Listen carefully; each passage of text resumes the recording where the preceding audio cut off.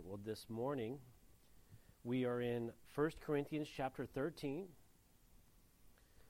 1 Corinthians 13. We use these verses from this chapter at all the weddings that we do, but if you don't understand it in its proper context, it doesn't make any sense at all. And we may associate sometimes, especially in the English language, this word love in ways that it shouldn't be applied. For example, I could say, I love a cheeseburger, I love my dog, I love my wife. Not all those things mean the same thing. And in the Greek, many Bible scholars here know that there's 4 different words in the Greek for the word love. Many of you don't know that in the ancient Greek language, there's 9 actual words for the Greek word love. But we want to keep it biblical, and we don't have enough time, so we're going to just go with the biblical 4. The first one is eros, which is a sensual, romantic love. That's between a man and a woman in the confines of marriage. At least that's where it's supposed to be. Now you have a storge or a storge love. I can't speak Greek properly, so you guys that are all Bible scholars and went to the universities, you can come lecture me later. I don't care. You have the storge love, which is a family love, the family bonds. You have a phileo love, which is the brotherly love. Of course, there isn't much of that in Philadelphia, where it's actually named for. But the word that for love that we're going to see here in 1 Corinthians 13 over and over and over again is the agape love. The agape love is this self-sacrificing, devoted love. It's greater than our feelings. It's greater than emotion. It's greater than sensuality. It's dedicated. And that's the word that we're going to be studying here. And we have to get rid of that misconception in our mind that God has some kind of sappy, emotional love for us. Now, he does, through Jesus, we see he does have feelings and emotions. Jesus wept. Jesus was angry, righteous anger. He had compassion. He had a great many things. But this agape love transcends that. It's greater than that. You know, when I was in the 4th grade in my California public school, they passed out those Valentine's Day cards. All they cared about was what candy was in there. But we got to this feeling that love was about feelings. And that's not the biblical case here. So let's go into chapter 13. Let's read what it says. Let's go through it verse by verse, and let's see what the biblical definition of love is. But let's go before the Lord in prayer. Lord, we do pray that you would empower the teaching of your word, that we would come into a fresh understanding of you, that you would fill us with your Spirit, and that when we leave here, Lord, we would have a greater understanding of these things and be able to share it with the world. So we pray for all this in Jesus' name. Amen. Let's read together chapter 13, verses 1 through 3. Though I speak with the tongues of men and of angels, but have not love, I have become sounding brass or a clanging cymbal. And though I have the gift of prophecy and understand all mysteries and all knowledge, and though I have all faith so that I could remove mountains, but I have not love, I am nothing. And though I bestow all my goods to feed the poor, and though I give my body to be burned, but I have not love, it profits me nothing. Now, again, just like our introduction said, the context here is so important. 1 Corinthians chapter 13 is not a one-off topical study. 1 Corinthians 13, don't know if you know this or not, comes after chapter 12 and before chapter 14. I'm being facetious, but what am I trying to say? That it's confined to the context. Paul is talking about spiritual gifts. He's talking about the brothers and sisters in Corinth gathering together. And he's been going through the misuse and abuse of the gifts of the Spirit, which he's talking about here. We've seen the divisions. We saw them earlier in 1 Corinthians suing each other with lawsuits. They were stumbling others while they're eating meat under idols that was offered to idols, and sometimes not. We saw that they had spiritual pride. Remember, Paul said to those that said, oh, it doesn't matter if we eat meat unto idols or not because there's no God but God. And Paul said, yeah, this is true. But he said that they were in error because they didn't care about their pagan brothers and sisters. And then we saw the improper roles of the church. And now he's tying all those things together here in chapter 13. And we're seeing that the focus is on love. Not the sappy love, not the emotional love, not, can I go and flirt with the high school girl in remedial math and then marry her? That's what I did. No, that's a different type of love. This is the agape love. But it's what we're supposed to be known for as Christians. You see, you can go through religious exercises. Here it says you could feed all the poor. But yet love is nothing. He says you can have all knowledge. You could become a biblical scholar, and then you could teach the Bible and say you actually are a Greek scholar. I can't do that. But if you don't have love, it means nothing. Paul even says here, you could give your whole body and die. But if you do it without this agape love, it's nothing. Warren Wiersbe, he said it just too well for me not to rip him off. He said, the main evidence of maturity in the Christian life is a growing love for God and for God's people, as well as a love for lost souls. It has been said that love is the circulatory system of the body of Christ. Remember what it says here. You said you can have all knowledge. Some people in their Christian walk, they just want to be the smartest Christians. But if you have not love, it is nothing. If you don't have an agape love for God and his people, what's the point? There are others that seek spiritual gifts above all else. That's all they want to talk about, like you're not spiritually mature if you don't have them. No, you're not spiritually mature if you don't have an agape love for God and agape love for each other. I mean, this is so important that God even defines himself by this word. What do I mean? In 1 John chapter 4, verse 8, it says, he who does not love does not know God, for God is love. Now, for a guy like me, we don't like those verses. Why? Because I am very stoic. I don't want any of this feeling nonsense, this gobbledygook. I have redefined what true love is in my mind. No, this is a self-sacrificing love. It's going to be defined for us here in the next few verses. But we need to be very careful. Without it, we can do all kinds of religious things for no reason whatsoever, no purpose. It just becomes noise without having a relationship with God. When we grow in the Word of God, especially here at Calvary Chapel, we want to go expositionally, verse by verse, chapter by chapter through the whole Bible. It becomes easy for us to go and look at people and be like, well, what do you know? I learned that there's 9 words for love in Greek. What about you? What did you learn this weekend? Your pastor's fishing story? No. We saw earlier in this epistle, in chapter 8, speaking of spiritual things, let me just read it for you. Now, concerning things offered to idols, we know that we all have knowledge. Knowledge puffs up, but love edifies. Now, I want to be very clear here, especially if you're new, you're visiting here. We are not putting down biblical knowledge. The Word of God is inerrant. It is unchangeable. Jesus himself identifies himself as truth. It is faithful for rebuke, exhortation. The Word of God is how we know God. We worship him in spirit and in truth. What he is saying is that if you only focus on the Word of God, on the literature, historical context, and you don't apply it with love for God and each other, it's nothing.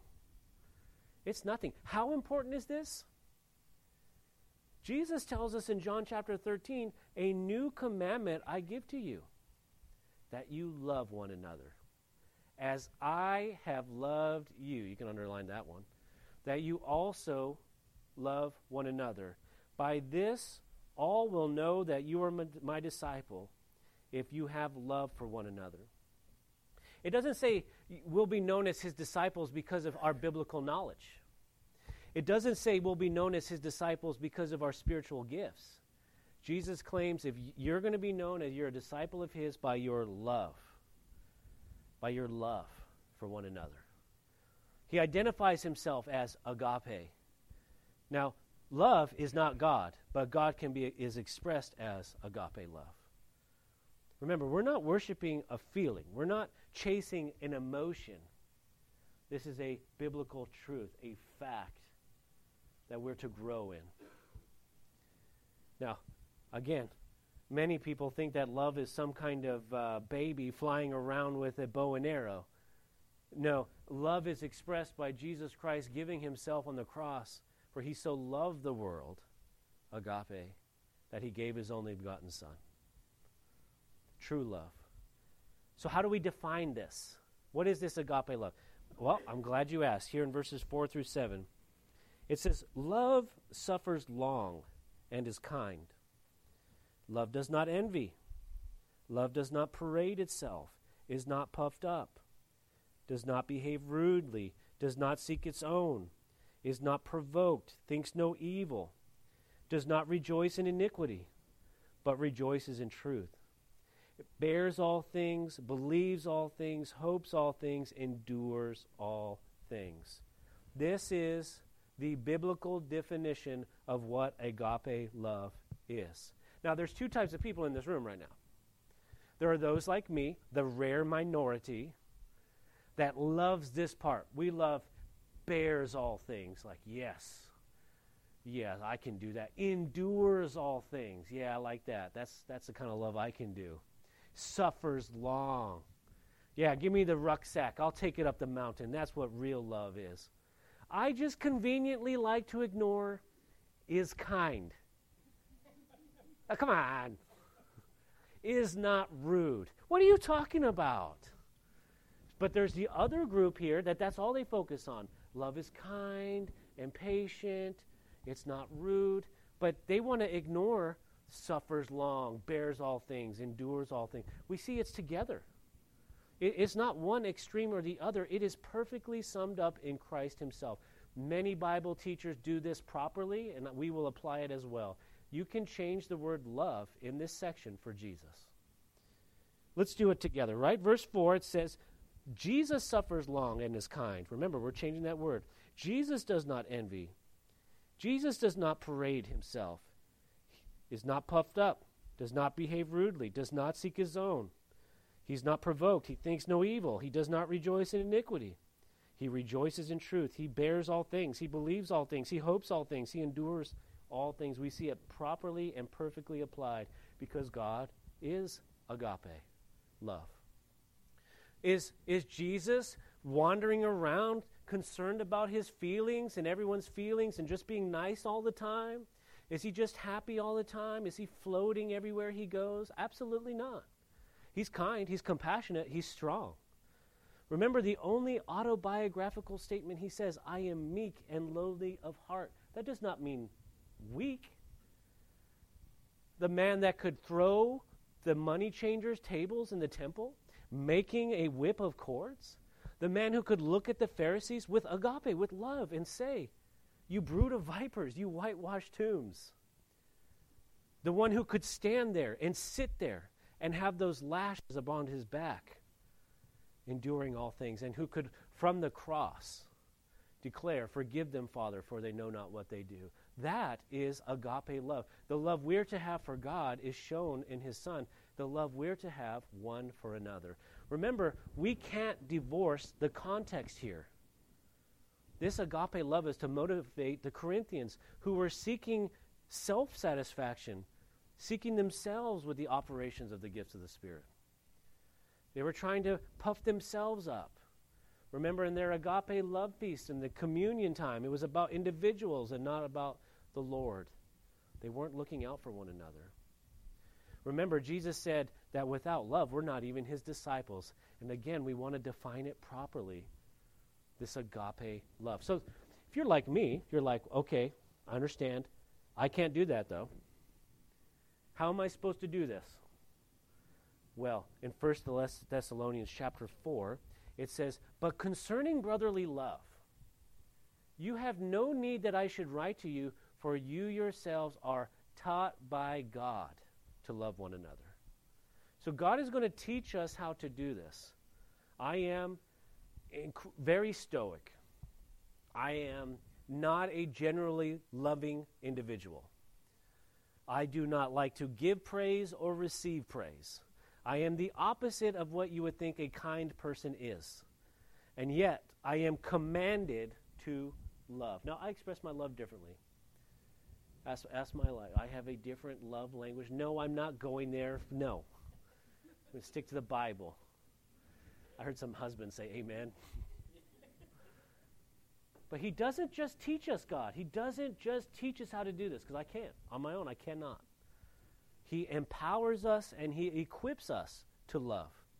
Remember, the right kind of love. In Romans 5:5, it says, "Now hope does not disappoint, because the love of God has been poured out in our hearts by the Holy Spirit who was given to us." So he's going to teach us, and then he's going to fill us and empower us through the Holy Spirit. Now remember, 1 Corinthians 13 is in the middle of a discussion on spiritual giftings in the church. But God is imbuing, he's enduing is the word I'm looking for. He's trying to give us these spiritual gifts as he sees fit, the Bible says, to gather us together to glorify himself and to edify the church. He's going to be unifying us. Now, that's going to be important as we go into the next section in we're not going to be here that long. Verses 8 and 10, 8 through 10. Now, there are those, we're going to switch gears, but we're going to tie it all together. There are those that say that spiritual gifts are not for today. And I've been hinting for the last few weeks, we were going to talk about it. The next few verses are the proof text for those that are called cessationists. That's a fancy word that means they believe the miracle gifts, the sign gifts are over with. And then you have continuationists. We believe that the gifts are continuing for today. The problem is you have extremes. So there are denominations on the extreme continuationists that believe that if you do not speak in tongues, you're not saved. That is not correct. Remember in the previous chapter, do all speak in tongues? No. Are all teachers? No. Are all apostles? Absolutely not. So no, that's not biblical. But to say that all of the spiritual gifts on the other extreme are gone is also not biblical. What am I talking about? Let's look at it together and we'll examine. Verses 8 through 10. Love never fails, but whether there are prophecies, they will fail. Whether there are tongues, they will cease. Whether there is knowledge, it will vanish away. For we know in part and we prophesy in part, but when that which is perfect has come, that which is in part will be done away with. Now they believe that, the cessationist believes that which is perfect has come is speaking of the Word of God, the authenticated 66-book canon Word of God. And we already said earlier, yes, we 100% affirm that the Bible is inerrant. We're going to talk about this in its context. I just want you to strap in a little bit because we have to come off the off-ramp before we come back to the 1 Corinthians 13 freeway. Because I want to build a basis here. The people that believe that the miraculous gifts ended only to authenticate the Word of God, they believe the miracle gifts, speaking in tongues, prophesying, gifts of healings, were only there for a time to prove the Word of God, that the Bible was correct. That is not the only reason for those gifts. That wasn't the purpose of those gifts. How can I say that? Well, in the next chapter, in chapter 14, it says in verse 12, even so you, since you are zealous for spiritual gifts, let it be for the edification of the church that you seek to excel. We're to seek spiritual gifts because it edifies, builds us up. It unifies us as we're seeking the Lord. It's showing the Lord. Now, in 1 Corinthians 14, we're going to talk about proper operation. What's a biblical stance? How's it supposed to happen? But we see that these miraculous sign gifts, they don't bring anyone to faith. Even the miracles of Jesus. He was with them. He was walking with them. He was healing people, bringing sight, restoring people's hands, their feet, taking away leprosy, raising from the dead. And what did the Bible say in John chapter 12, verse 37? But although he had done so many signs before them, they did not believe him. In fact, Jesus rebukes those that only seek after a sign for proof or evidences. Now, these are slightly out of context. I understand that. But let's look at the verses. Speaking of the Pharisees, they came to him and said, "Teacher, we want to see a sign from you." But he answered and said to them, "An evil and adulterous generation seeks after a sign. And no sign will be given to it except the sign of the prophet Jonah. For as Jonah was 3 days and 3 nights in the belly of the great fish, so will the Son of Man be 3 days and 3 nights in the heart of the earth." And even when he did raise up from the dead, many did not believe. Many did. Remember, 500 people saw him, the resurrected Lord. On the day of Pentecost, thousands were saved. So many people did, but many people saw those miracles. They saw Jesus perform them. They saw him crucified. They saw him raised from the dead. They still said, "Nah, that's all fake." But what are we getting at here? The presupposition, the fancy word that just means, the reason they say this, they say the sign gifts. And there's a text they're going to use to prove it. They're not only to authenticate Scripture. That's not what they're for. Now, it does. It does. The emphasis here that I'm trying to say is it's not the only reason for them, though. They're to continue on. Now, I want to do proof number 2 is that nobody believes in complete cessationism. What do I mean by that? No Christian believes that the gift of preaching and teaching is gone. Nobody believes that the gift of helps or administration is gone. The gift of encouragement is gone. Nobody believes that. And so they want to say that only certain gifts are gone, what they call sign or miraculous gifts. Now, I want to defend them for a moment here. Because most of the time, and maybe you fit in this background as well, you know what crazy is in the church. You know what this thing you guys are doing over here, that's not from Jesus. I don't know what that is. I'm not a Bible scholar, but rolling around and barking like a dog, you think that's Jesus blessing you? No, not in my book. So what you do, though, is you go to the other extreme. Well, since that's crazy, it's all crazy. Let's just shut that door and pretend it's not even in there. And so I understand why many people take this stance. The problem is it's not a biblical stance. There is no until when Jesus says in Mark chapter 16, verses 17 through 20, "And these signs will follow those who believe. In my name they will cast out demons. They will speak with new tongues. They will take up serpents. If they drink anything deadly, it will by no means hurt them. They will lay hands on the sick, and they will recover." So then after that, the Lord had spoken to them. He was received up into heaven and sat down at the right hand of God. Now, I wanted to make sure I included verse 20, because this is where they get the words sign gifts from. Verse 20, "And they went out and preached everywhere, the Lord working with them and confirming the word through the accompanying signs." Amen. My point is that is not only the purpose to be accompanying signs. It wasn't just to prove the word of God, but it does. It is an accompanying sign. It does show the truth. But remember the magicians of Pharaoh? They were able to perform miracles. The Bible warns us that the enemy can perform miracles. Unless they're done in the name of Jesus Christ, they're done by the enemy. So the enemy can perform miracles. Those haven't ceased. And so we need to be very careful. There was no until. And the Word of God is still being authenticated in portions of the planet today. Deep in the Amazon jungle, there are still unreached tribes. In Africa, in Asia, in the Islamic world, there are many that have never heard the gospel of Christ. And I believe that there are still miraculous things taking place on that journey. There was no until. Now, we also see in Acts chapter 2, Peter said to them, "Repent and let every one of you be baptized in the name of Jesus Christ for the remission of sins, and you shall receive the gift of the Holy Spirit. For the promise is to you, to your children, and to all who are afar off, as many as the Lord our God will call." To your children, as many as afar off.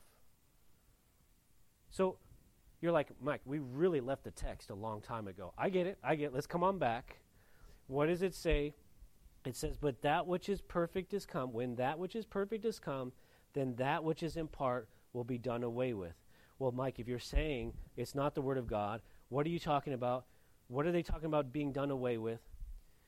I'm saying that all of the gifts will be gone when we see that which is truly perfect. What is the definition of perfect here? Is it the Word of God? No, it is Jesus himself. Now, let's go to a real Bible scholar, David Guzik. He teaches us here about this Greek word, perfect. He says, the ancient Greek word for perfect is telos. Considering the way the New Testament uses telos in other passages, let's look at those passages. It certainly seems to speak about the coming of Jesus. 1 Corinthians chapter 1, verse 8. 1 Corinthians chapter 15, verse 24. James chapter 5, verse 11. Revelation 20, verse 5. 20, verse 7. 21, verse 6. And 22, verse 13 are all the word telos, perfect. They always refer to Jesus. When Jesus comes, that which is done in part, that which we don't know, is going to be done away with. There will be no more gifts of the Spirit when Jesus returns for his church and we're in his presence. Because we don't need him to edify the church and to lead us by faith. We will be with him. What does it say here? What does it say here in verses 11 through 13? Let's read together. When I was a child, I spoke as a child. I understood as a child. I thought as a child. But when I became a man, I put away childish things. For now we see in a mirror dimly, but then face to face. Now I know in part, but then I shall know just as I am known. Then I shall know just as I am known. And now abide in faith, hope, love, these three. But the greatest of these is love. What then? Face to face. I believe this is literally face to face. We will literally be face to face with Jesus. He will take his church home. We will be caught up in the clouds. Or if we die before the rapture, he says, enter, well done, my good and faithful servant, enter into the grace of the Lord. You will be with him at the marriage supper of the Lamb, face to face. And when you go face to face, you won't need any of the spiritual gifts because we will be with him. Now, I would be remiss as a Bible teacher if I didn't talk about when he says we see in a mirror dimly, if I didn't mention the Corinthian bronze. So Corinthian bronze was a bronze that they would have. They were manufacturing it there. There were no mirrors at that time. You couldn't go into your bathroom, do your hair and your makeup. You would buy what's called Corinthian bronze, and they would get the bronze, and they would polish that thing up till it reflected, and then you could see yourself, but it's not right. It's not exactly what you look like you would see a reflection in water. You would see exactly what you look like. And so Paul is using this example. He says, this world that we live in right now, we don't see spiritual things clearly. We see it through Corinthian bronze. The reflection isn't right. But when we see Jesus face to face, then we're going to have all these things completed. And so in verse 11, though, that's the proof. The cessationist says, yeah, see, they were childish before, but now we have the completion of the Word of God. But what did we see in the beginning of this chapter? Context. You can have all knowledge, but have no love. It's nothing. Any more than the continuationist who says, well, I have all the gifts of the Spirit, that makes me more saved than you are. No, that's not the context here. That's not what this chapter is talking about. And that's what I love about Calvary Chapel. The Pentecostals say we're a bunch of Baptists, and the Baptists say we're a bunch of Pentecostals. When we're just biblical students, we just, whatever the book says, that's what we do. We're going to see that door that we closed earlier, that door stays shut. I don't know what that is that they're doing over there, rolling on the floor, saying, I've seen it, you've seen it. They grab your chin, they start bouncing it up and down a little bit. They're going to try and help you get the sign gifts. That is not biblical. That is nowhere in the book. Nowhere in the book. Never seen Jesus hit anyone with a jacket to heal them. He did all kinds of different ways. Never seen that one. No, we want to be led by this agape love to grow in the inerrant Word of God. We want to seek the very best gifts, just like Paul said. We want to use them decently and in order because we know that love never fails. Verse 8, we know that love, the agape love of God, never fails, nor will it fail for every one of us. I want to point out one last thing. When the cessationist is using this text, It also says in verse 8, what does it say? It says, whether there is knowledge, it will vanish away. Wait a minute. Isn't your proof text here that we have this knowledge, therefore it's gone away? That the knowledge, the Word of God, is the completion. It's incorrect. It does not work. It does not fit. And so we have to come to the gifts of the Spirit with a biblical mindset. Mike, are you saying you're going to make me speak in tongues? Absolutely not. Remember in the previous chapter, do all speak in tongues? No. Are all apostles? No. Are all teachers? No. We're not going to make you do anything. But we're going to have agape love for each other. We're going to continue to grow in whatever God has given us, because Jesus claims that you cannot be a disciple of his unless you are known for the agape. That's the goal. We're not seeking anything but Jesus and to have him magnified in our lives. That is the goal. Let's pray. Father, we thank you so much for your word.